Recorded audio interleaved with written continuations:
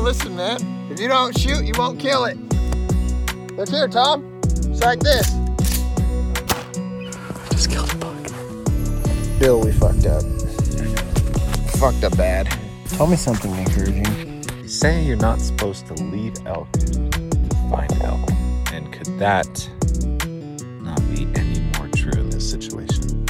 This podcast is brought to you by Right to Bear. Located in Alpine, California, hit up Trent and Andrew for all your equipment, ammo, and firearm needs. Guys at Right to Bear are the best that San Diego has to offer and can line you up for success at the range or smashing that buck of a lifetime.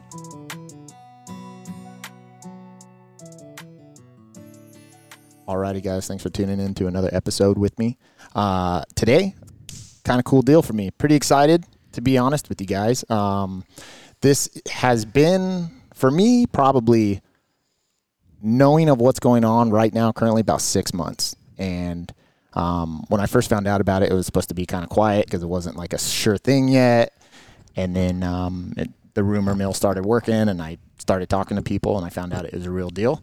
So I'm super pumped. It's a local archery shop that's opening up in Temecula, California. It is Brett Scott from Willow Creek Archery out of Escondido. He is shutting down his shop in Escondido, and he's moving to Temecula, which is super cool for me because it's a range, an indoor range to shoot after work, little competitive, I don't even know, edge, I would say maybe, to get in here with shoot with good shooters and be able to have a local shop with me and get everything that I need from up here. And play with your Carbon Crusher. Yeah, and play with the Carbon Crusher. The Carbon Killer. Okay. Yeah. But listen up, guys. Here it is. Brett, give us the rundown, man. Tell us a little who you are. Hi, my name is Brett Scott. I own Willow Creek now. I bought it about 6 years ago. I've been into archery for probably about 38 years and started off, my boss asked me to go bow fishing, so I bought a bow set up and shot about 100 times that day, hit one fish, but just fell in love with it. Been shooting ever since. I liked it so much. I actually went and bought a whole setup for my buddy, just so I had somebody to go shoot with. So I kind of really got into it, and I'm left-handed, so I came down. A lot of my customers at the time I was in sheet metal were down in San Diego, so I would stop by Jim's shop when he owned Willow Creek because he was left-handed. Mm-hmm. He always had parts, so I didn't have to order it or wait for it. Mm-hmm. So knew Jim for probably 20 years, and it kind of worked out pretty good. I was kind of getting burned out in the sheet metal industry after about 32, 33 years of that. They kind of changed the company around a little bit, and I stopped by the shop to say hi to Jim. I was seeing some customers, and he said, "Hey, you want to buy the shop?" I was like, "You're retired?" He says, "Yeah, and I want somebody I know to buy it." And I said, "Well, let me think about it." I'd thought about buying another shop previously, and the wife, "Nah, don't do it. You know, you don't need an archery shop. You just stick with your sheet metal." But now I was like done with sheet metal. Right. And she saw the other shop kind of took off, and she's like, "Hey, yeah, buy it. Right. I said, "Well, wait, let's check it out, make sure everything's looked good." So took the jump and bought the shop and kind of started building it up down there in Escondido. And it just kind of grew like in leaps and bounds. I've had it for 6 years now. And I probably outgrew it within 3 to 4 years. Like the actual shop space? Yeah, the shop space. And, I mean, I just was bringing more things in, more things that people wanted, and I just really didn't have a way to display them. I mean, when I finally moved the other day, I still can't believe what I have here in the new shop that came from my little shop. Right. But that was the problem. There was stuff upstairs that people didn't even see. Right. And things were displayed so tight, your eye didn't see it. Right, you wouldn't catch it. Right. Yeah, so it just wasn't displayed right. Mm-hmm. So after about 5 years, decided, maybe it's time to look around and see. Let's just, for fun, see what's out there, what we can do. And so that's kind of how it all started. Started looking around, and everybody's talking about Temecula, and I'd say 70% of our clients right now are from this area, from Menifee, Wildemar, Temecula, Fallbrook, all this area, Pendleton. So I thought that might work pretty good. So we looked into a little more, started looking at buildings, and finally found a building that was about the right price. And it was 6,000 square foot, so it's 3 times the size of the other shop. It shows. Yeah. So then actually the nightmare started because we leased the building last July. And we thought, 3-4 months, man, we're going to be open, we're going to be running, making money, and everything's going to be great. So we got the lease, demoed the building, got ready to go, and the city says, well, you have to have an architect turn in your drawings. You can't do it yourself. Right. So the problem with that is I didn't know any architects, so I kind of looked around, found one, and lucky me, picked the worst one in San Diego County. And the guy ended up taking 9.5 months to turn in a drawing the city would accept. Right. So I could get my permit. So we've been fighting with them. Literally, I've been screaming at the guy. And I got legal actions going against him now because it just got so bad. But finally, after almost a year, got the permit, got everything signed off just a couple days ago, actually, from from planning and fire. So everything's good now. It just took forever, but now we're excited about getting it going. So we shut down the other one a week ago, and we're going to have our I thought a week would be no problem moving. Yeah. What a mistake. I should have given myself 2 or 3 weeks, but I just couldn't afford to be down that long. Right. But we moved everything. Luckily, I have a great group of friends, and everybody jumped in. I rented a U-Haul, and we had a guy make 2 trips there. Guys brought their trailers and trucks. We moved everything, like 99% of the shop in one day. Right. And then I had a whole bunch of friends here helping. We were putting things away, building stuff, and we already had the shop kind of set up, built, everything ready to go. So that's why I thought it'd be so easy just to, I'll just put things on display and we're done. Yeah. Well, when you have about 500 or 600 boxes, it's a little bit of work. Yeah. So I've been working like 16 and 18-hour days since Sunday trying to get this together for this week. So nonstop. It'll be fun. I think everybody's going to really enjoy the shop because, like I said, 6,000 square foot. So the shop has 13 lanes. So we have a little wider space. It's still 20 yards. The retail is like 3 times the size of what we used to have. So now we actually have everything spread out. You'll see what we have. Plus, we picked up a couple new things. I picked up Matthews by coming to Riverside, so nobody could tell me I couldn't have it when I was in San Diego. Which is like the craziest thing to me. When you look at like square mileage, right, of San Diego County, there's only one dealer. Yeah. It's a little well, I told you I sent him a letter. I sent a letter to Matthews and said, hey, from Riverside to the Mexican border, there's one dealership. Right. But from Riverside to Santa Clarita, there's like 9. Exactly. So why can't I? And he said, well, you know why. So it's kind of good and bad. I mean, because it's kind of nice once you get a relationship like that with a vendor that they'll help protect you like that. Yeah. And not let somebody come in and step and take some of your business. So it's kind of cool.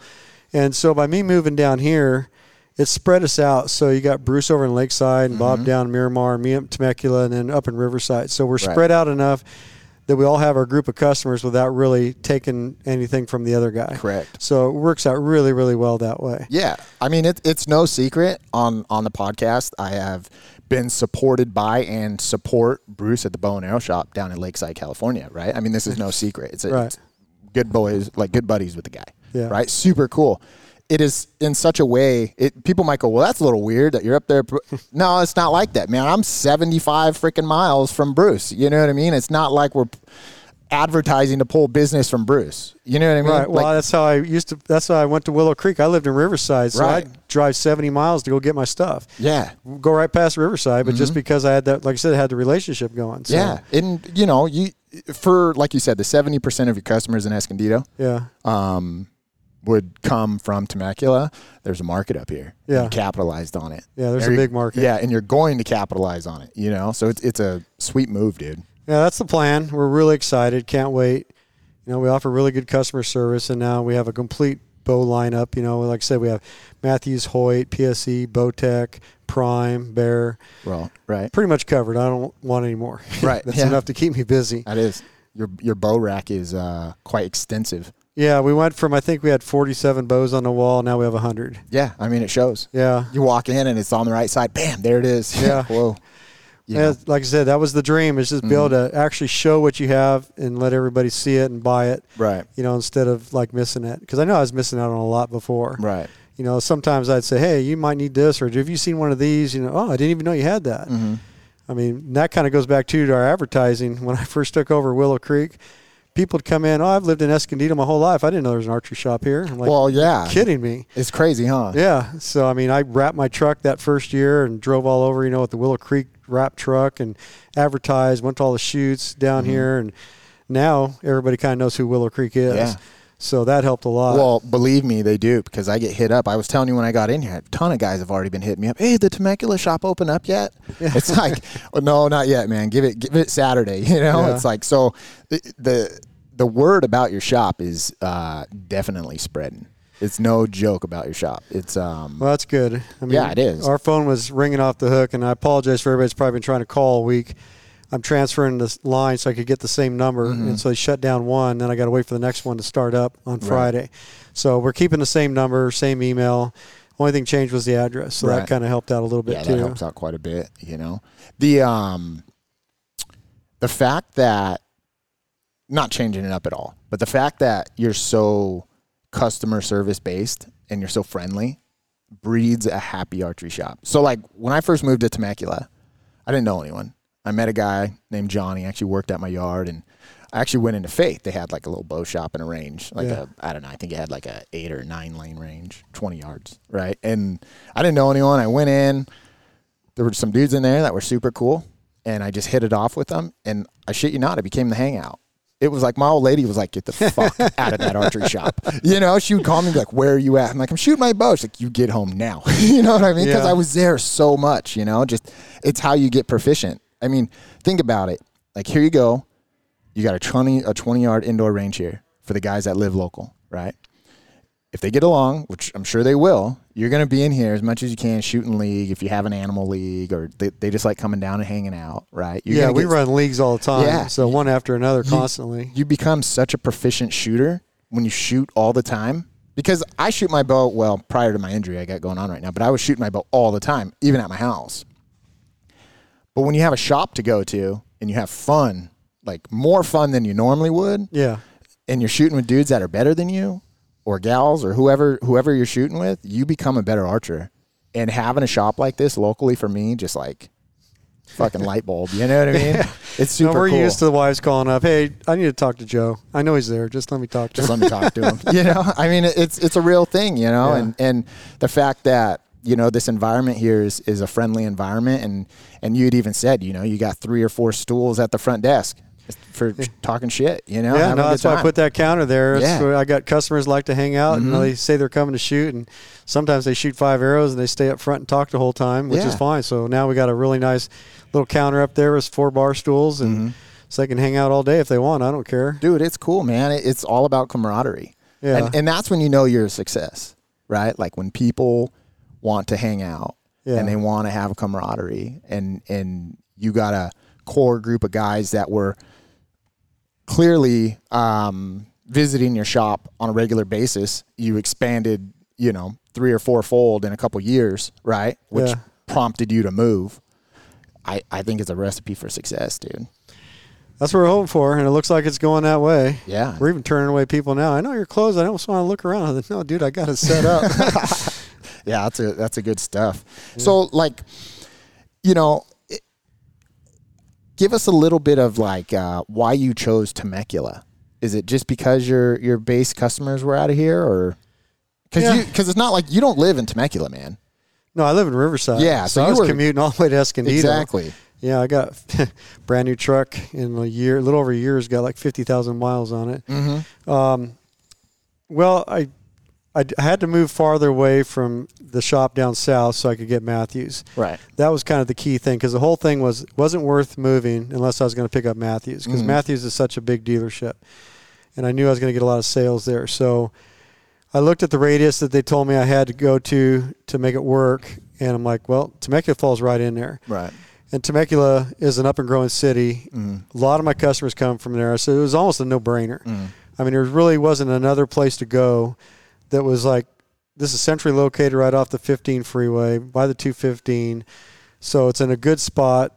Everybody can get to it fairly easily, and it's growing, and there's a lot of archers here. So anywhere else, it didn't even make sense at all. So the biggest thing was just being able to pick up Matthews. So that's what made me start looking where I had to go to do it. And this popped up as like, there's nothing else to even think about. Right. Because I'm far enough away from everybody now that, it's not going to be an issue. Yeah. But close enough, everybody can come. Yeah. I mean, without a doubt, dude. You're Well, having. I don't know if you remember, by the way, this is Travis, since Brandon didn't Sorry, dude. introduce Listen, me. this is Travis with Deadhead Firstborn Archery. son of Brett, next rightful owner of Willow Creek Archery, if anyone was wondering. He was adopted. I didn't say anything. Do you remember one of the ride homes from a Henshaw shoot? The bug was stirring in your head about moving the shop just because you're outgrowing Escondido, and you had called a couple bow manufacturers, asked them and say, hey, anywhere in Southern California, if you can open a bow shop, where would it be? And everybody was saying Temecula Murrieta. Yeah, every single person I talked to, every vendor, just asking them, what's your opinion if I was going to move? Temecula came up first. Right. And I think it was still kind of a up in the air thing, and that conversation, I feel like it really led everything to the next level and actually get serious about packing up and moving and find a new location. Yeah, it's kind of reinforced what we thought, hearing it from all the vendors, because, I mean, they want you to make the right move, too, because they want you to stay in business, obviously. Right. So they're all like, yeah, the number one place I would go if I was doing this would be Temecula. Really? Yeah. How many people coming into your Escondido shop would be like, hey, like new customers, like, you got Matthews? All the time. All the time. Yeah, every week. Mm-hmm. And then what killed me is I lost a lot of sales because I didn't have Matthews. I'd lose a sale on a Hoyt. And the reason for that is they'd come in, oh, yeah, you got Hoyts, okay, and shoot that RX-5 or whatever it was at the time. You got a Matthews? I kind of want to compare before I spend this much money. Mm-hmm. I go, no, I don't have it. And so they'd say, okay, well, I want to try one out. So I'd go to their shop, try out the Matthews, and go, I'm going to stick with the Hoyt. Well, you don't need to go anywhere. We got it right here. Right. They'd never leave. Right. I lost the sale. I had them there originally, Yep. but because I didn't have anything for them to compare, they're gone. Yep. And that killed me. I hated it every time. Every time they said, well, I'm going to go try the Matthews, I'm like, well, it doesn't matter which one they pick. They're not going to let them leave without a bow. So Right. I'm screwed. I just lost that sale. You lost it. And you just knew every time they left? Mm-hmm. Ah. I had a couple come back, but out of a whole bunch. So Right. I knew what was going on. It's like, they had everything there. So Right. they're like, wow, why would you want to go back? We can take care of everything right here. Mm-hmm. So now I have everything. What do you want to try? I got Right. it. You got it. And the thing is it's like there's a huge conversation going on right now with like retail stores struggling compared to like Amazon, right? Yeah. Like you go like Amazon. I mean, you get anything you want on Amazon. You really can. Mm-hmm. Within reason, right? But a bow is like one of those finite items that you don't want to just buy offline. You want to be able to try it out. Well, you Right. can. You're just going to find yourself up in an archery shop. Right. That's what I'm fixed saying. or fitted. So that's what I'm saying. Like, you could order online, but it's one of those things where it's like, no, you just go to an archery shop and you try out the bows you like. Because, I mean, do you really want to dump $1,800 on a bow and not try it? Well, and what a lot of them do, they don't even know what they're buying. And so they buy it, and then they come to my shop. I have the same bow for the same price. Mm-hmm. And I say, well, now I'm going to charge you to set it up because you didn't buy it here. If you'd have bought it here, I'd do everything for free. Right. I'd walk you through and even sight you in and help you out everything. But since you didn't buy it here, I'm going to charge you for all my service that I'm going to do. Correct. And they're like, oh, man, I didn't even think about that, just online. Like, well, we have service here. You don't get that online. No, you don't. If something needs to be adjusted, and all the time they come in, they try and set up themselves, and the sight's bolted on the inside of the riser, and quivers upside down, something like that. So we're like, yeah, let me fix that for you. That's how I run my site. I always do it that way. Well, I mean, that's just part of it. Like I said, it goes back to like, if you're going to buy a bow, you shouldn't buy online because you should actually go to an actual archery shop. So it gets set up properly, but other than that, you actually get to try multiple bows. And the fact that you're up here, now you have pretty much all the major brands. Yeah. It's going to allow you to not only not lose sales, but gain more sales. Yeah, no, it's going to be pretty awesome, I think. Yeah. It's going to just explode. It's an exciting time for you. Yeah, can't wait. And yeah. Although this has been, like I said, so busy not knowing when this thing was going to finally close that I put in for a couple little tags, but ended up with just the local AO, A31. Mm-hmm. And because I thought, well, I've spent a whole bunch of money, a shitload of money. Yeah. So I thought I better not plan anything too big, for this year and kind of get back on my feet again because of what I've been through. Right. Because normally we do a big hunt. Like last year, we went to Alaska for moose. That was a lot of fun. But this year, we're just going to... Was it a lot of fun? I'm sure it was a great experience. I saw a big bull. You saw a big bull. So, real quick, let's talk about tags in. I mean, we talked about your shop. We talked about how you moved. We kind of gave a little rundown of who you are, right? We already know who Travis is. You know, little Deadhead archery. Archery. Go ahead and Shout out, subscribe. subscribe, ring the bell. Here he's just a worker. But you know, as far as tags go, you're pretty much not going to do anything out of state this year, right? No, I applied for some basic stuff like Utah deer and what else did we put in for? I put in for everything for California because I max points. I had a good chance at elk. That didn't happen. Elk, I had dropped everything to do for California elk, but that didn't happen. So Arizona, I just put in for points for elk and deer just because I figure I'm too busy trying to recover everything, you know, that's going on. So following year, I'll do something, you know, do something big again. But we try and always go somewhere and, you know, do something fun. Right. A big serious hunt. Yeah. At least once a year. Yeah. Yeah. Well, we do the real big hunts about every 3 to 5 years because we got to save up for it. Well, yeah, it's you know, not but cheap. everything else we try and do, Right. you know, about every year something good. But this year we'll probably spend a lot of time chasing bears around. That's what I was just going to bring up. You guys are talking about chasing bears. Yeah, we love hunting bears. Yeah? Yeah. Well, and you guys aren't even that far. You just mess around in the local mountains, too. Yeah, Santa Bernardino, not that far from us, and it's loaded. So had a few good spots up there. We had a really good spot till it burned down last year because that gender reveal fire that guy really? did. Yeah, burned our whole ranch down. Oh, man. So that sucked. Well, no, so the first fire that was up there, it burned around our area. Yeah. And didn't touch it. And then like we were like, all right, cool, we're in the clear now. You know, I think it was right in the middle of bear season too. Yeah. And then 2 weeks later, I'm coming up the 15 or 215 freeway, and I see a big old mushroom cloud. Oh, man. In that, I'm like, oh shit, that's exactly. I know where that's at, you know. And I get on my phone and look and see where it's at. Sure And enough. it burned that strip that didn't get touched. Oh, really? The fire literally made it. The previous fire made like a U shape around the area. It was weird. It like completely protected it. Right. And then that secondary fire, like the El Dorado fire, I think they called it, burned right up that canyon and just torched everything. Yeah. It Right at the even didn't beginning look, of bear season. I mean, we went up there after and to go see what was left, and our tree stands looked like just a pool of melted aluminum. Really? At the bottom of the tree? Yeah. We had puddles of aluminum. Yeah. We got pictures of it. Right. It looks like a moonscape up there. You Right. know? I mean, everything was just gone. How creepy was that walking out to you guys' tree stands? Well, it It just looked so sucked. different. Yeah, I mean, it wasn't recognizable. Yeah. because there was just nothing. Nothing. I And And the mean, worst part about it is we had trail cams up, and we had pictures of, 7 or 8 different bears. And Oh, out of all nice. those, probably 5 of them were giant. Really? yeah. Yeah. Oh, man. And there's a few deer. He got a nice buck up there the year before, and we saw a few nice ones that were growing coming Right. up. But yeah, it's all just sticks now. It's just all charred. Yeah, no Dang. brush. So Just, you guys just beating canyons now, or? Yeah, there's a just couple find anywhere. spots I want to go check out. I'm going to go backpack in some areas for, just like a weekend trip, go scout, go check it out, see if I can find some water. Right. That's the thing with local. If you find the water, you're pretty much golden as long as no one else found it. Right. As long as no one else is on Get it. off the trail and go hike. yeah, Right. if you walk far enough, usually you can get to a good spot. If I was to ask you guys, because I'm not a big bear hunter, but if I was to ask you guys, like, for the listeners, what would be like your main thing other than water? What would you look for hunting bears? Thick canyons. Thick Yeah, canyons? and good food. I mean, they love their berries. Like in August when the berries are ripe, it's really easy to get them. Then when the berries go away, get into the oaks where the acorns are, and it's so easy once they start really gorging themselves like that. Like August, September, October. Right. That's it makes it a little easier to find them that way. But Right. water's kind of key, and it seems like you find them a lot in the canyons. So we like to find a deep canyon because they're usually cooler down there, and they're more protected. They kind of stay out of the way. Now the berry patches on the side of the hills and the water down below. So that's kind of what we look for. Right. Just general thickness. Yeah.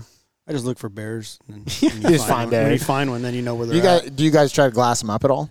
Yeah, a little bit. I mean, it's so thick, but a lot of times when we just go on a scouting trip, you'll tell if there's bears there. You'll see bear shit. You'll see bear Right. tracks. I mean, Right. it's kind of obvious. Just like if there's deer, you're going to Mhm. usually find all that sign because we're going to look in the kind of areas that we think they're going to hang out. So if we walk through there and don't see nothing, okay, let's forget that canyon. Let's go to the next one Right. and go down there. Oh yeah, sure, there's tracks everywhere down here, or bushes are all tore up, eaten up, and so kind of look for that. Dude, it's crazy because, bears get harvested, right? Like bears do get harvested, but it's so crazy that the majority of the hunters in Southern California, that at least that I speak to, and the guys in San Diego County, like no one's really pushing for bears. It's never really a conversation, you know. And I don't know if that's just because, you know, the LA mountains or whatever this mountain range is, Big Bear, all of that up there, like, is just too far for them to go, or if it's like just a difficult thing to do. Yeah, I don't know. Most of the San Diego guys, I mean, like you said, there's no bears down south. Right. You got to kind of come up to about San Bernardino, then it starts. Well, you can't hunt them south of the 10. San Bernardino. Yeah. But I mean, we kind of got into the bears chasing around because we were seeing more bear than deer. Right. And so we were kind of opposite everybody else, where we'd go out looking for bears. Oh, there's a buck. Oh, shoot it. Instead of like, oh, we're out deer hunting, saw a bear. Right. Because just has, you know, Southern California is not the hot spot to go deer hunting. I mean, there's Right. deer here and there, and some guys do really well. And I used to do okay when I used to hunt out in L.A. County, but haven't had much time, and some of the places got closed down. So now I just kind of, it's fun chasing the bears around because Right. something I can do on a weekend. It's a good Run time. up Saturday and go check one out. Dude, like, so you've been hunting a while.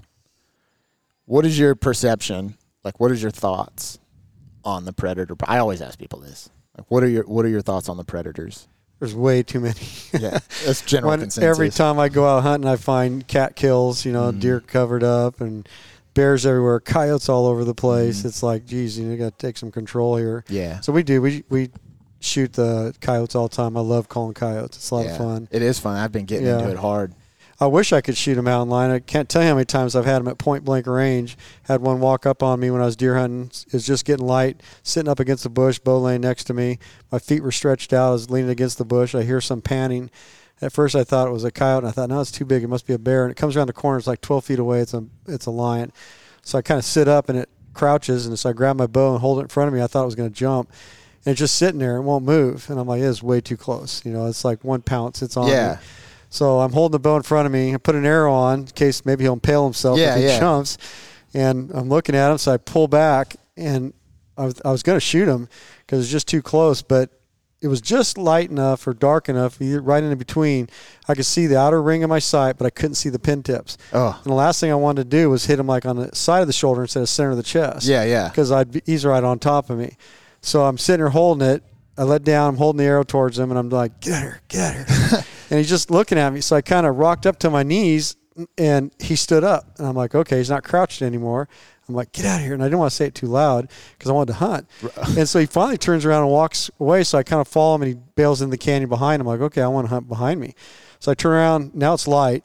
I turn around. I end up shooting a nice 3x3 about 20 minutes later. Oh, wow. Right behind where I'd been sitting. That's kind of knew there was some good deer in there. Right. So luckily, you know, he didn't ruin it for me. But there's been a few times I've jumped them out of beds, even pig hunting, and they step around the tree and look at you. They don't even care. I've taken pictures like 15 feet away, and then just walk away. They don't even leave. Yeah. I mean, they have no fear whatsoever. That's the crazy part about it. Yeah, there's too many lions. The lion problem is a real deal, and I think there's something to like houndsmen and even like just pursuit, like not killing them, but just pursuit. Like if the cat could associate dogs with human and fear, then they go, oh well, where are the dogs? That's a human. Like I've been treed 3 fucking times. You know what I mean? Like I think pursuit is a real thing that should be explored. I mean, I know it's like harassment a game, but they really need to start looking at that. You know, if that's not going to be an option to, I mean, you'd have to get 2/3 of California to vote it out. You know? Yeah, I don't know if that would help much though. I mean, yeah, it helped that day, but the animal's still in that area and he's still doing damage because there's so many of them. Maybe it's just a good peace of mind. Yeah, you know, that'd be like, oh, they pursue these cats around here. Yeah, I don't know. I got man. customers coming in with trail cam pictures showing 3 to 5 cats at a water hole at the same time. Yeah, I mean that's just like, God, there's just way too many. And that's the problem. Like that right there is the problem. I think, you know, years ago or when I first started the podcast, I kind of went on a rant on this. But like I think that's the problem because when you got multiple cats that are like subadult, you know, offspring and a mom, like.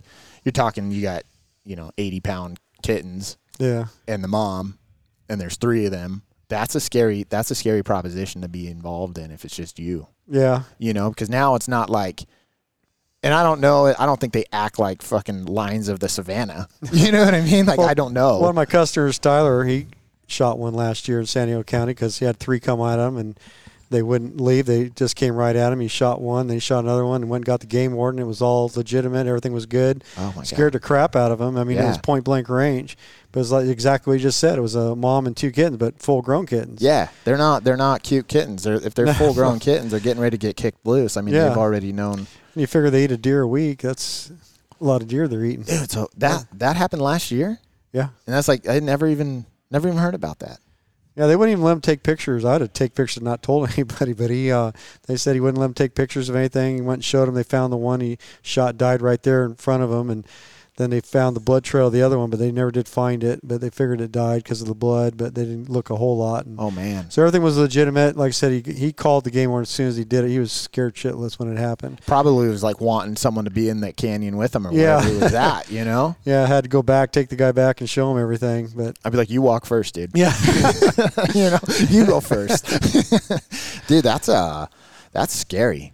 yeah, I've never had any problems besides that one that walked up and wouldn't leave. But I don't know. I mean, I'm out there all the time. I don't worry about it. You really can't. If you worry about it, it's going to keep you out. No, I've had guys that wouldn't even go to, I'd let them use my tree stand. No, I ain't walking in the dark. I said, well, you can't go to it then because you can't walk in the light because they're going to be there. Yeah. No, there's mountain lions. I'm not walking to your tree stand. Really? Yeah. Yeah, it's one of those things where you just kind of got to do it. You're never going to be 100% comfortable with it, but you just got to I've do walked it. right by bears on trails before. It's a little Really? hairy. Have them walk by 5-6 feet away. You hear them coming. It's still dark. You get behind the tree, and they walk on the other side of the tree and walk right by. Really? Yeah, they didn't even know you were there. They didn't wind you? No, the wind was perfect. Yeah. And, it was a little scary, because it was too dark to do anything. You could see them. But You didn't hit them with your headlamp? No, I just got real quiet and stood next to the tree and let him walk on by. And That's when he went by, then I kept going to my tree stand. See, that's a scary deal, man. I had a couple squirrels do that to me. A couple squirrels. Oh, they rattled your cage? Yeah. Dang. Well, he had a bear climb his tree in Canada and pulling on his jacket. Yeah. Wanted his jacket from him. Really? Yeah. It was a cub from the year prior, so it was ready to get kicked out. And there was 3 of them, and the sow was down. We were in Canada, so we're hunting on bait, and the sow was over at the bait pile. And the whole time I was trying to keep track of the cubs because there's 3 of them. So every couple minutes, like, all right, 1, 2, 3, okay, we're good. And it got to one of those times when I counted. I'm like, okay, 1, 2. Oh shit, where's the other one at? Don't see nothing. I'm looking all over the place. I don't see nothing. And all of a sudden, the tree that I'm in, I hear the claws digging into the bark. Right. And it's getting louder and louder. And all of a sudden, now my tree stand's wiggling back and forth. I'm like, oh shit, he's coming on my tree. And the way that they do their tree stands, they bridge between 3 different trees in a triangular shape. They 2x4 it together, and then they make a platform. They'll make a 2x4 ladder and put a chair up there. So I'm sitting on my chair, and I got my jacket laying on the back of my chair, and the sleeve is down below, like, my feet behind the platform. And I'm look. I can kind of see him down below me, and I lose sight of him because now he's like directly behind me, and all of a sudden I hear sniffing, and I kind of peer over a little bit more, and his nose is right by my heel, sniffing my jacket. Little cute thing. No, it wasn't that cute. And the whole time I'm not worried about him. I'm just, I don't want to scare him. I don't want him to freak out and start crying, Right. and then have the mom look up and see me right next to that thing and think I'm the one, I'm hurting it, making it cry. Right. And all of a sudden, I got bears coming up my tree, so I just kind of let him do his thing, and he sniffed for a little bit and stared at me and scooted on down, and he walked away. Kind of gave me the glare as he was walking away, Really? looking back up at me, and that was it. But man, it was kind of hairy for a second. Yeah, I bet. Do they talk? I was 17, by myself in the tree. Is right out of high school. Those are like those types of hunts are like they drop you off and they say don't get out of the tree, right? Yeah. Until we pick you up type deal. Yeah. So they come in dark and pick you up. It was funny because we both did the same thing. We both shot a bear, and the bear went I think mine went about 3-4 yards and died. And his did the same thing. So the guy come up to me and stand there. Well, how'd it go? Oh, I got one. Oh, where is it? I go, you're standing right next to it. And he looks down about shit his pants. Oh, whoa. Big old giant bear laying there. He's standing like 2 feet from it in the dark. Damn, dude. Yeah, he came to pick me up. I think it was the first day. Yeah. And it was actually not the biggest bear I saw that day, because the biggest bear I saw I couldn't even shoot. I had the shake so bad. That thing had came in. It was the first bear of the trip that I had seen, and he walked in. It was like 10, 15 yards. I stood up, I had an arrow knocked, and I couldn't control the shakes. It was just so bad, and I was waiting for them to subside or to go away so I could pull back. And for like 2, 3, 4 minutes, it was just I could not control myself. It was just shaking so bad, and I'm pissed at myself, because I'm like, God, stop shaking, Right. But I'm just like, it's twitchy, and so the thing ended up feeding, and he fed for probably 25 minutes, and then he finally walked away, and I'm like, son of a bitch. And about 30 minutes later, here come 2 like year prior bears. They're about 120 pounds. They came in. I go, all right, I'm gonna stand up. I'm gonna do the motions on these things and kind of get it out of my system. So they walk in. They get to about 15 yards. I stand up. I pull back, hold the pin right behind the shoulder, let down. I sit back down. I go, all right, I'm good now. And about 10 minutes later, those things just haul ass. One goes up a tree and one takes off. I'm like, oh shit, the big bear's coming in. And sure enough, he came right underneath my tree stand, and as he walked past, he knew I was there, because when he walked past, he kind of tilted his head back up like this, and he looked at me. Oh, really? When he was like, 10 yards away from me. Oh, man. And so he took a few more steps, and he was quartering away, and that's when I shot. And the arrow almost passed all the way through. The only thing that was holding it in was like the knock on the opposite side. Yeah. And he ran about 10 yards in a full sprint, did a 180, and came back and died in stride almost exactly where I shot him.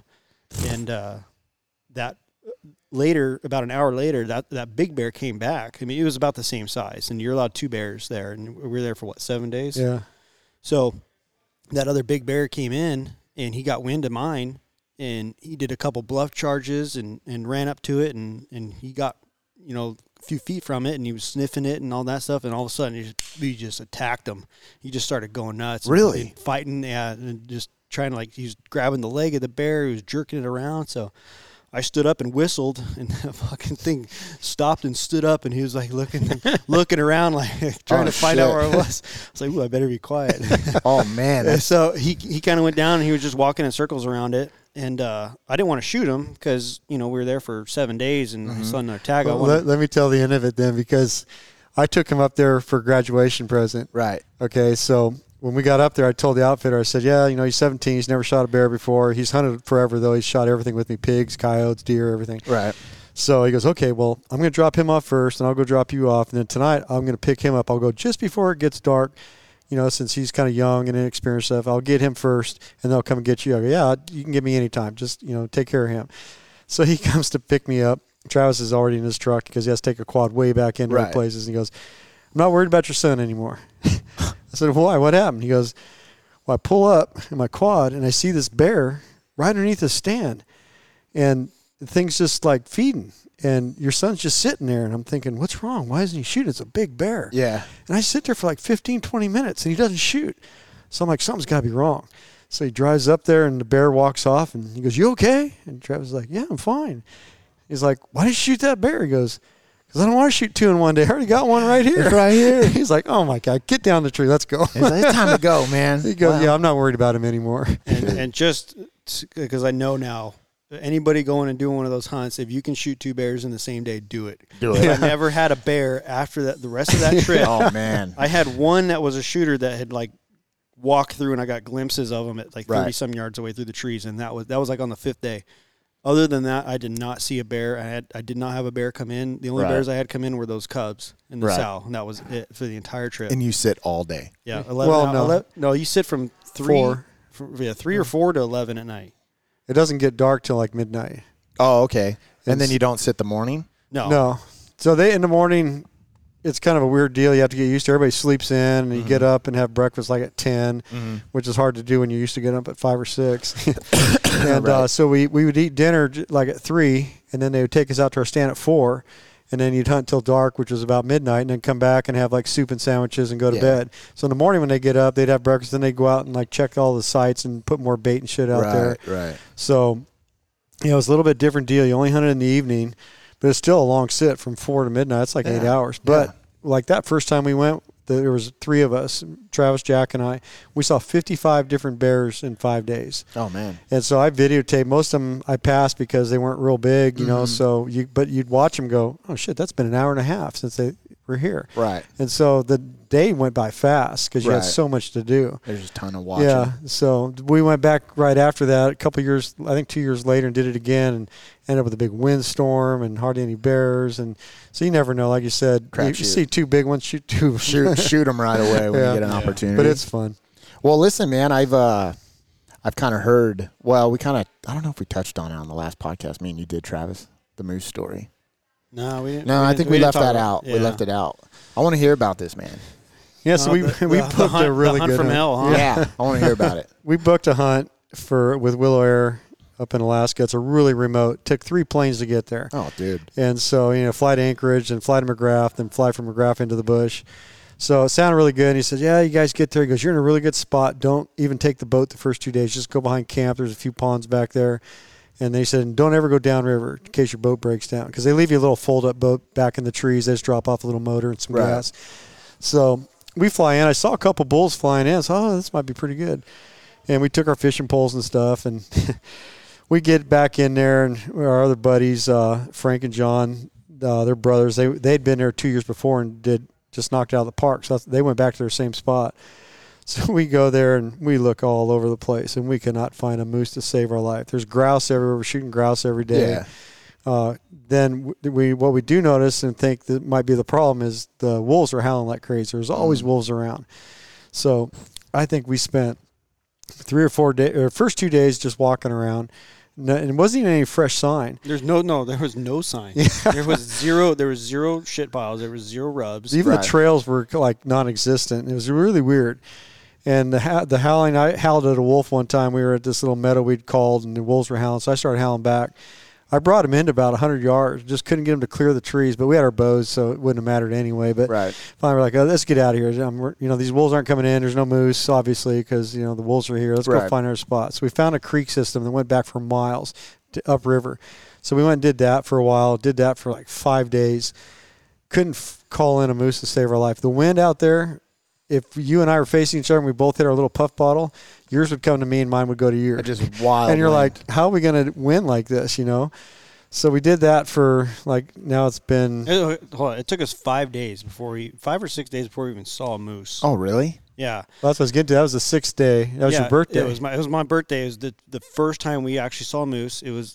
Come to find out, it happened to be a legal bull moose. About a 60-inch bull on the side of the river. Right. But it was either that afternoon or that day or the day prior is when I called the outfitter on the sat phone because we weren't seeing anything. I mean, it was dead. We weren't hearing nothing. We weren't calling nothing in. There was no sign anywhere, and these guys were saying that, you don't even need to take the boat out. We're going miles. Yeah, you're in one of the best spots now. there is. Right. Yeah, that's what they said. That's probably what they say to That's everybody. probably what they say to everybody. And yeah. so I get on the sat phone and I call the lady, the wife of the outfitter, and I'm trying. It's kind of staticky, but I'm trying to. I can hear what she's saying. She can hear what I'm saying, and I'm trying to ask her, like, hey, if there's wolves in the area, is it still a go for the moose, or should we try to go somewhere completely opposite of where we're hearing and seeing the wolves? What should we do? And she blew me off. She didn't want to talk to me about it. She said, well, we're dealing with other hunters right now. We're taking care of getting all the meat out from all these other guys. Well, good for them. They got moose. We're still trying to see something. We haven't even seen a moose yet. Give me something here, lady. We're spending a lot of money with you. At least just give me a pointer as to what happens when the wolves come in. Did the moose just shut down? Did they completely move out of the area? I got nothing from them. So we saw that bull there, and we zoom into the bank, and he didn't care about the motor. The bank was probably 15 yards above the water, and he was up there thrashing a bush. And when we hit the bank, he was still fine, but I think he heard our foot scraping on the boat because he stopped and was kind of looking around. He wasn't scared. He's like 50 yards away, so we work our way up the bank, and we can see just his face and horns. Right. It's so thick, and he just turns and walks away. So we hustle over there, and all you can see is his body going through the trees. There's no shot. He's not stopping. We're trying to call. He's just walking away. So that was an evening on day 6. So we decided, well, let's go back in the morning. They said, yeah, don't even worry about that side of the river. Right. Well, that's where the bull was. We'll kind of find out he was just passing through. So we went there the next day, and we hunted all over the place. No signs still. Didn't see any moose. Nothing 2 more on. days. Yeah, nothing in the next 2 days. Saw a wolf going up the river. I was driving the boat, so I'm looking forward. He's looking at me, and I go, oh, shit, there's a wolf right there on the water. And a big, gigantic animal. It's pretty cool to see. It runs off, and we go look some more.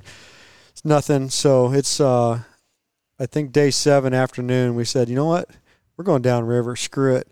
You know, there's, we got to try something. We're not seeing anything. We went miles and miles upriver, up that creek system, and we're not seeing any sign. So we get in a boat, and we start going downriver. We stop and call one place, nothing. We go down a little farther. Come to find out we're about 3 miles south or below camp. And all of a sudden we look at the bank because the water had been going down every day. It is littered with moose tracks. Right. And all the willows are just eaten and beat up. And we're like, Yeah. holy shit, this is where all the moose are. So we beach it, and it's real thick right there. As soon as we start trying to go through, we hear, whoa, whoa. Oh, dude. Whoa. Like, well, there's a bull right there, but we can't see him. He hears us walking through the bushes. Right. So we're trying to get – it takes us forever to get through all this stuff, and by the time we get to where it's kind of clear, he's not talking anymore. And we're like, well, that was pretty cool, though. So let's keep going. We keep walking, and we get to a spot, and like, well, let's call here. So we start calling, taking turns, and it's kind of funny. We're sitting on this like little dike kind of thing. It's like a little bit of a meadow on both sides. Trees are kind of sparse so we can see. So Travis goes down, and he's raking a tree just – Yeah. I hear something. I hear them, whoa. I look over, and here comes a bull. And he's walking right below me. Travis is looking off the other direction. Right. The bull comes up over the berm and stops 10 yards from me. But he's like a 36-inch bull. And I'm like, well, at least we saw something. And then Travis turns around like, oh, shit. He's like right there. So he turns around and walks away because he doesn't see nothing. He stood there for 20 minutes looking around, finally leaves. So Travis and I, we try calling some more. And then about an hour and a half, 2 hours later, he comes back because we're calling again. Right. And he about runs us over. Travis and I are talking. He goes, don't move. He's right behind you. Oh, And he's on the – I go, shit, we're on his trail. I'm like, if he could, this might not be good if he walks right into us. But he just about 10 yards before us, he turned and walked off and went a different direction. Had It no wasn't bother even with 10. It was probably 6 yards. Didn't even he bother. He was close. Yeah. him. Yeah. So, Should And have of touched course, him. he gave us a perfect broadside shot, looking the other way. yeah, and the 10 wide yards. open. Yeah, wide Yeah. open. So we got, let's come back here tomorrow. Okay, so. And it's a cold. We knew there was a cold spell coming because we checked with the inReach. We knew it was temperatures dropping. There was a rainstorm coming in. Right. And so Well, it snowed on us going back that night. No, on the boat. it rained on us going back. It started to snow. And then, by the time we got back to camp, which, mind you, it took us over an hour to get back the Because you're two and a going- half miles because we're going upriver. The Yeah. motor's going just fast enough to go faster than It's like than 3 the current. horsepower motor. Oh, So dude. whee! Oh, man.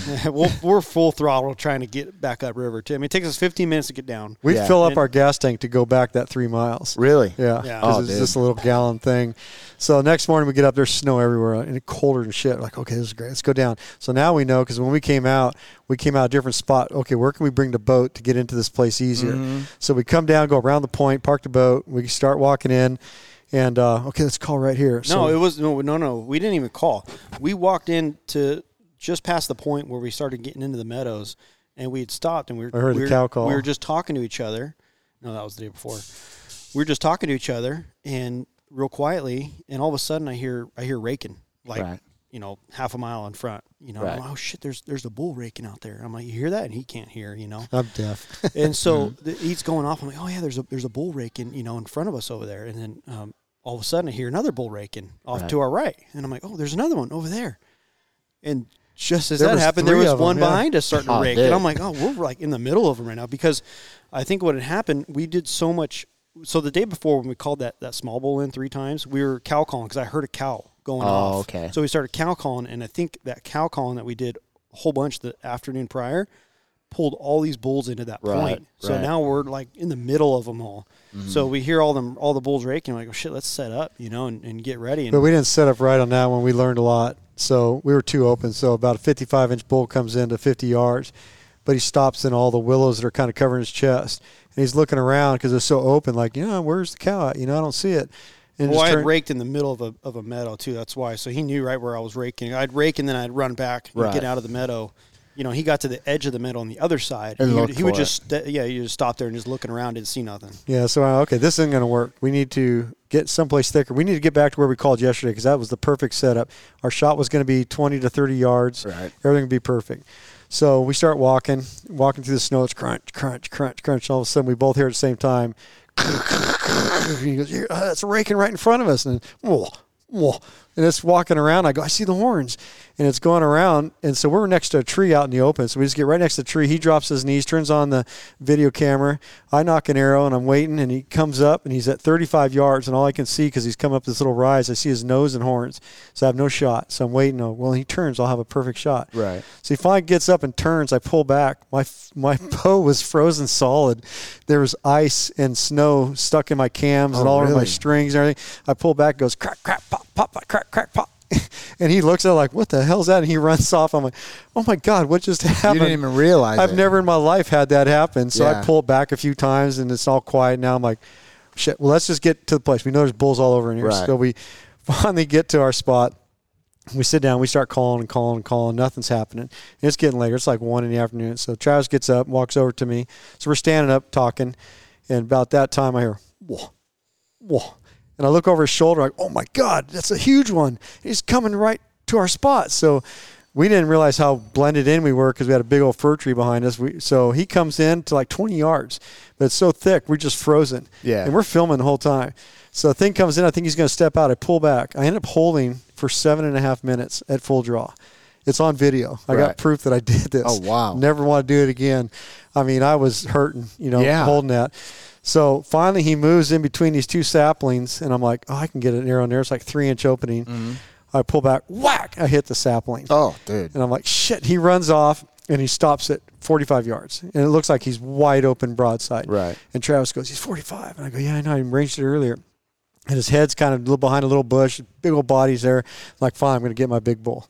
So I pull back, put the pin on there, pull the trigger. I don't see no arrow. His arrow's not even in the frame in the camera. And I hear it in the trees above, and I go, what the hell happened? He goes, you hit a limb. I go, where?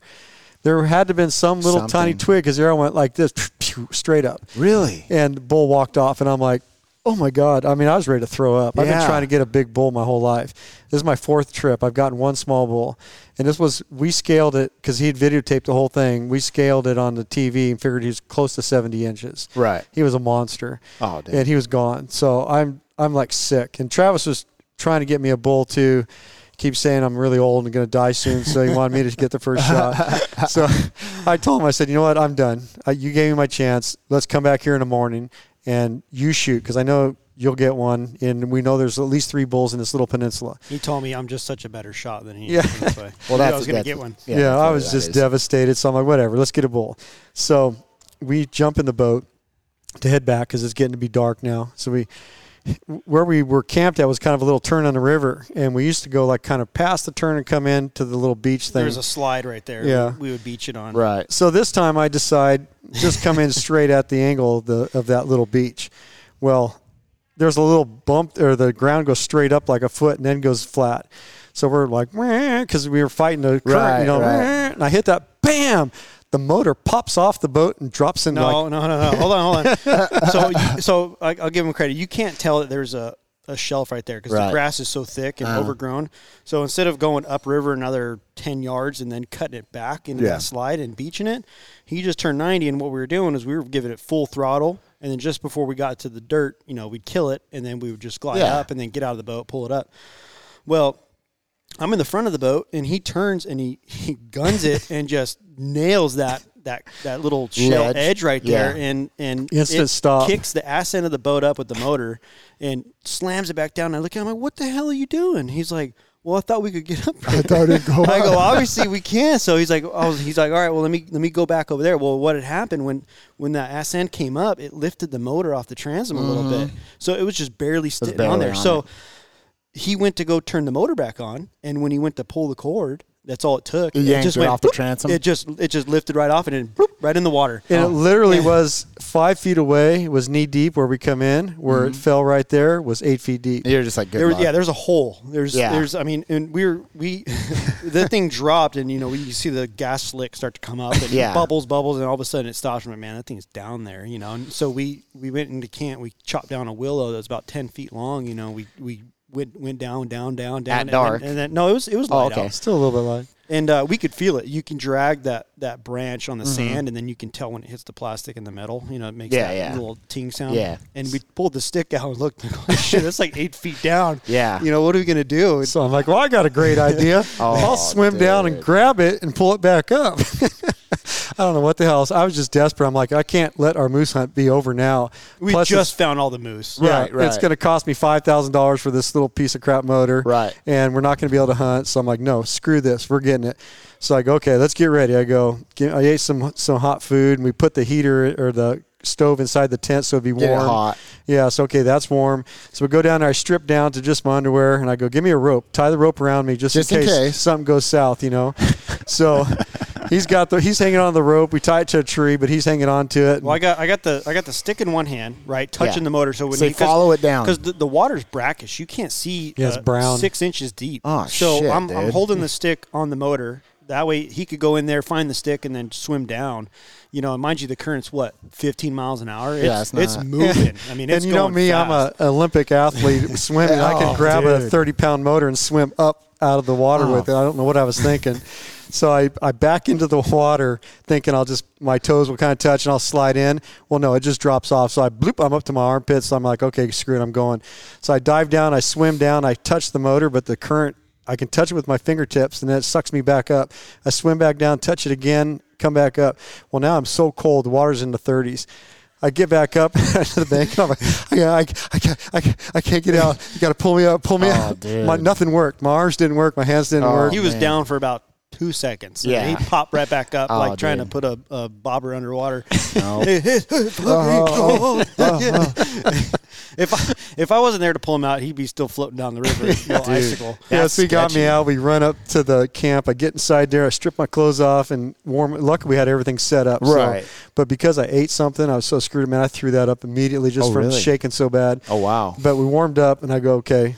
I threw on a dry shirt, and I said, we're going to get that motor. And he's like, what do you mean? I go, let's try and hook it.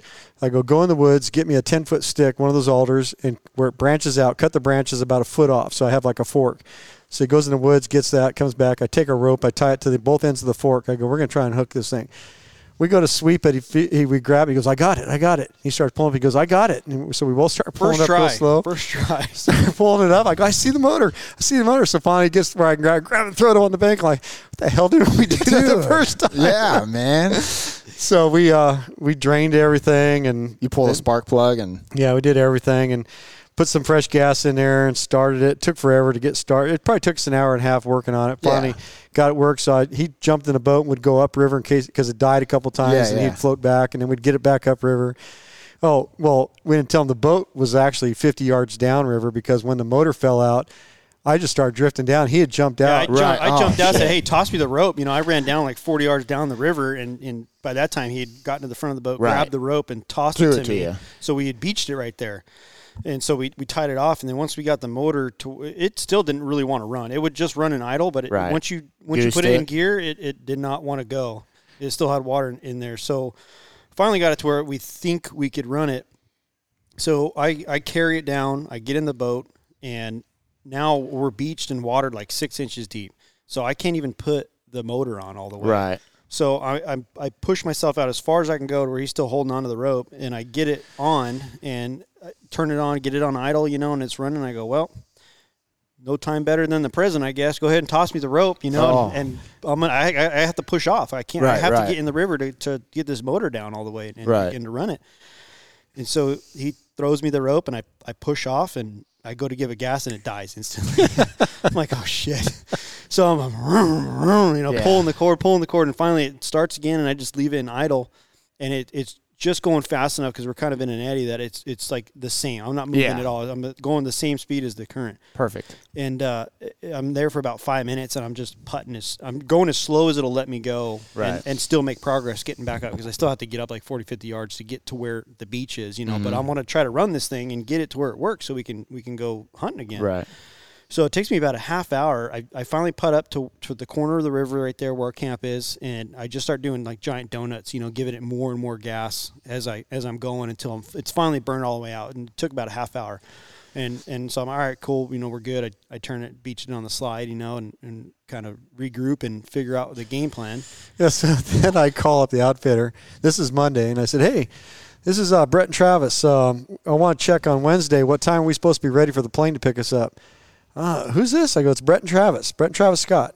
Just a minute. So I go, I don't have my paperwork here. He comes back. Oh, you guys are coming out tomorrow. I go, no, we're not. We're coming out Wednesday.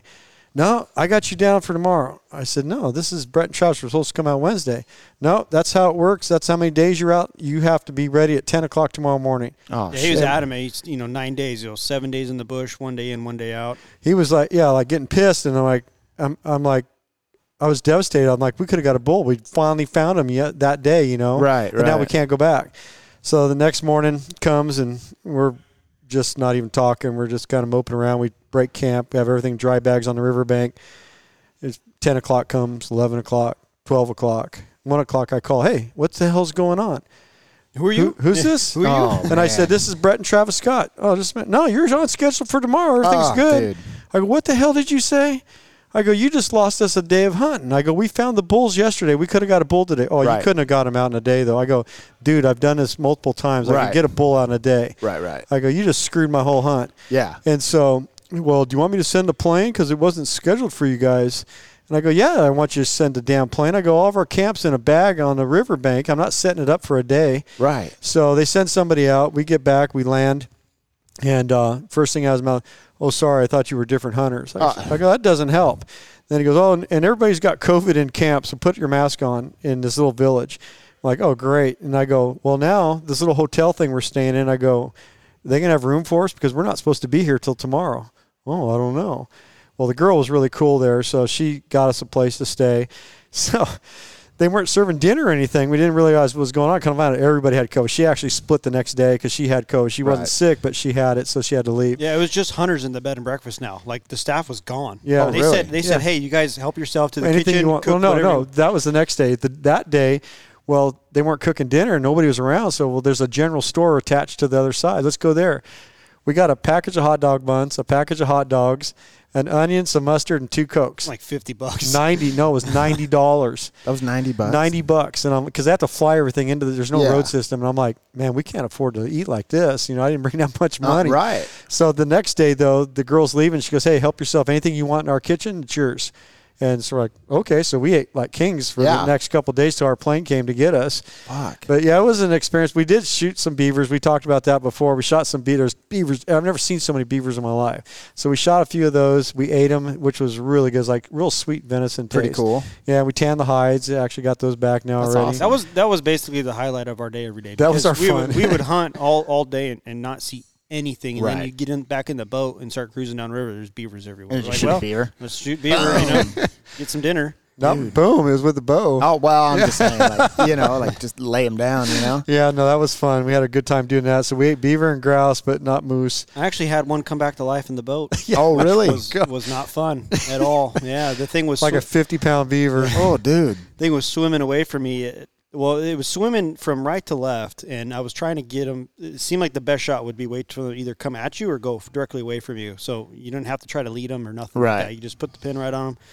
So he was swimming right to left about, 10 to 14 yards, somewhere in there. It's hard to judge when you're on water. Yeah. And he turned like right in front of the boat and started swimming directly away from us. So I just held my 20 pin right at the base of where his head met the water. Right. Shot, and the only thing I see is my arrow skip like 40 yards But he just downriver flipped over. against the bank. I'm like, holy shit! Like, what did I hit? And then he just tipped, and just all you saw was like part of the tail sticking out of the water, and then his back foot and front foot. So I tell him, like, oh shit, he's dead. Like, motor up, because a lot of times they sink. We shot a lot of beaver. If you don't get to them fast enough, they'll sink. So he motored up over there. I grabbed him, threw him in the boat. He was at my feet, and he took up the whole width of the boat. Right. That just goes to Just a show the big size of beaver. the beaver and the size of the boat. And we're still like, I don't know, half hour from camp. We're putting up. I'm motoring on. And I'm He goes, sitting there. I'm "I sitting there think he's looking. alive." I'm sitting there looking at this thing, and I go, something doesn't seem right. He's Well, I just think like, you had your foot on him, and you go, I don't think. no, he's I didn't have my foot on him yet, but like he like was kind of moving, and like not like death, like nervous Right. moving. It was like he was like trying to come to, Right. And his eye was open, and all of a sudden I see his eye move, Oh, man. and I'm like, oh shit. Those thing's So, alive. I look at him. I go, hey, you might just give it a little bit more gas. I wasn't that worried at that time, and I was like, I think he's still alive. Let's get back to camp. Beach it so I can get this thing out of the boat. Right. And about another 2-3 minutes go by, and all of a sudden he kind of like jerks, like he's coming to, and I'm like, oh shit, and I I can't hit him with anything because I'm Right. so close to him that there's nothing I could swing heavy enough that would really do anything. And it's a canvas boat. And actually, no, I think I did try to hit him with the paddle, but because I was so close, I couldn't really wind up and hit because And hit him. he was right up against the seat, the center seat, so I couldn't really like hit him. Well, that woke him up. And he's like started like squirming and trying to get up, so I put my foot on him, and I'm like, oh shit, what do I do? You know, He's like, get to the bank, get to the bank. We're in a plastic boat, and I go, you need to haul ass to the camp. I was like, Yeah. we got to beach this thing. He's coming back. And so I'm like, well, shit, you know, the only thing I can do is stab this thing. Yeah, you can't hardly hold him now. Yeah. Yeah, Oh, because man. he's wiggling, you know, because beaver, they got all that fat on them, so Yeah, it's hard to, you know, I'm trying to put pressure with my foot He's and skirting hold out. it. Yeah, and he's like now he's like kicking with his feet. He was just knocked out. He's fine. Yeah. Yeah, well, yeah, I hit him like right in the back of the skull, but because of the head, he was like kind of head down, facing down. It like took Ding. a chunk of skull out and clipped the brain and just knocked him out, you know. And Yeah. so he wasn't dead. So I pulled out my knife that I had on my hip. It's like a 4 or 5 inch blade, and I was getting ready to stab him. I go, wait a minute, I want to keep the hide, you know, because you have Yeah. to there. You got to take it out. And I'm like, Well, well, I don't want an boat's extra. canvas. I'm like, don't put a hole in the Yeah, boat. I don't want hole in I the don't want an boat. extra hole in this thing. Let me go ahead and I'll just stab him, you know, between the arms, you know, because I'm going to skin him anyways. So I kind of moved my foot over towards his head, and I just give him one good whop, you know, and stabbed him. And man, he went nuts. I bet. He was just gushing blood out, you know, and he was bleeding heavy the entire Right. time it took us to get back to camp. I mean, he did He not had a lot wanna of die. blood in him. Yeah, But he and then- was fighting like crazy. and then so now I got 2 feet on him because he's trying to get up, and we finally get back to the beach. He gets us on shore, and I grab this thing and I toss him out of the boat, and he's still fucking moving. Trying to run away. Yeah, Like a little he's still doing death circles. He's He still died like pretty he's quick still after wobbling that. around, you know, and like tipping and stuff like that. And so I'm like, geez, this thing just did not Didn't want to wanna die. die, It's man. Your typical Alaskan animal, I guess. yeah, so we What a hung him in- rodeo. Yeah. hung him in the tree, skinned him out, and let him sit there for a day in the cold weather. And the next day, started carving meat off and eating. It was Yeah. awesome. Dude, it's crazy, man, that Alaskan adventure. Yeah, no, it was an adventure, but kind of got screwed out of our hunt. I mean, I had my opportunity and blew it, but we should have had one more opportunity. One more day. You know, we paid for it, paid a lot of money for it, Mhm. so kind of bummed about that. Yeah, well, you live and learn. Yeah, It was next a time. good time. So I told him let's save up. We'll go one more time. Mhm. Try to get you a bull Yeah. before you can't hike around the woods anymore. Right. Give it a go, man. Give it another go. Well, I'll never give up hunting. Yeah, it's part of us. Yeah, It's not your brain that stops; it's your body. yeah. It's. I hate when people say that. I do, man, because here I am blown out. You know, I'm like, fuck. You know, but it is what it is. But dude, that's awesome. Well, listen, man, super pumped, gracious to record with you, man. You're kind of like Yeah, a I local appreciate legend. you coming down, letting everybody know about the new shop. I'm really excited about this. Our grand opening is going to be on the 23rd. We're opening it up Saturday. It's kind of like what you call a soft opening. July 2nd. Yeah, Yeah, what did I say? you just said you didn't give a date. Oh, You just Yeah, said the Saturday. soft opening. Yeah, July it's this 2nd. Saturday, July 2nd. We're going to open up. We still got a few things to tweak and move and things like that. But July 23rd is going to be our big shindig. So we're going to have vendors here. The lanes will be closed because the vendors will all be set up in here. I think I Right. got Ramrod stabilizers, Hoyt, PSE. You had somebody I haven't met yet that you wanted to come in. Dark Yeah. Mountain. Yep, Christian and Sean from Dark Mountain. Yeah, they wanted to come set up, so that'd be great. And then I'm going to have a guy Victory cooking. coming. Victory will be here. Cool. So I'll have a guy cooking food out front. There's going to be a whole bunch of door prizes. We're going to a couple bows we're going to give away. SKB gave us a case. Rad. So it should be a real fun day. You know, everybody Yeah. can come in and meet me that doesn't know me or see the new shop, see what we got to offer. Like I said, the range will be closed. We won't be any shooting in here, but it'll just be a big party. Right. And everybody can come check it out, buy whatever they want, and have a chance of winning some really cool prizes. Absolutely. What time are you going to open up? It'll be the same normal hours on Saturday, 10 to 5. So 10 to 5, okay. vendors are usually here from about 10 to 3. So if you got any questions for any of that stuff, it's always kind of fun. They'll bring all their wares with them, and Right. you can look at it and ask any questions you have and why and what Right. and that sort of thing. So it's a fun day. Sweet, man. So it'll be a good time. So It that's is. the 23rd of July, Perfect. Saturday. I will be here as well. For all the listeners that are listening to this podcast, make sure if you're in the area or you want to come out for the weekend or I'm sorry, the Saturday, come on out, man. It's a great shop. It's huge. It's going to blow you away. Our hours are going to stay the same for now, Tuesday through Saturday. Tuesdays 10 to 7, Saturdays 10 to 5. We might modify that and open up on Mondays. We got to kind of see what's going on. I got to see how many people I got to hire. I mean, I don't know how much busier we're going to be here. Right. So we'll kind of play everything by ear and Right. and just make it work. Well, listen, I'm pumped to have a local shop 2 minutes from my house. Yeah, man. it'd be good to see you. It's crazy. I mean, I ain't kidding you, man. You know, when Faith went out, I felt like a piece of me went away. You know. Well, now if you come in and talk shit, you're gonna have to prove it. Right. around the lanes. Yeah. Listen, I got a steel plate that talks a lot of shit. You know what I mean? There's quite the entertainment that goes on around that thing, and we can hang it here. Yeah, there you go. You know. But listen, man. Like I said, I'm super pumped to have you on the podcast, you and Trav. You know, it's not gonna be the last time. I can tell you that much. Yeah, we You know. appreciate it. It was fun. Yeah. We'll get you on again for sure. You know, I'm sure Travis will have you on again as well. You know, but Travis probably wants me to tell my sheep story again. He never gets enough of that.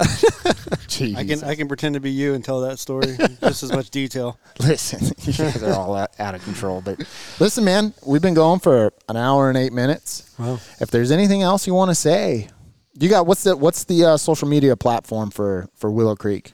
Well, we have Willow Creek Archery. Yeah, we have Facebook page, we have Instagram, we have our website, so everything's Willow Creek Archery. Okay. So Travis, they could just look up in the little search bar, Willow Creek Archery. Yeah. Okay. Yeah. So make sure you follow that. You'll be up to date on what's going on. Travis was telling me Brett was posting daily photos of the shop and Yeah, all did a that kind of good countdown. stuff. Yeah, keep that going. You know, Yeah, 2 more days. 2 more, man. Long time coming. Yeah, Well, listen, I don't got anything else. You guys good? Yeah. we're Good. good. That's it. I want to hit this button, but it's gonna be the wrong. Watch. That's like the. Hold on. Let me do got a this real laugh quick. track? Yeah, I got a little laugh track. Let's do this. Hold on. Stand by. Here we go. All right, guys. Thank you. All right.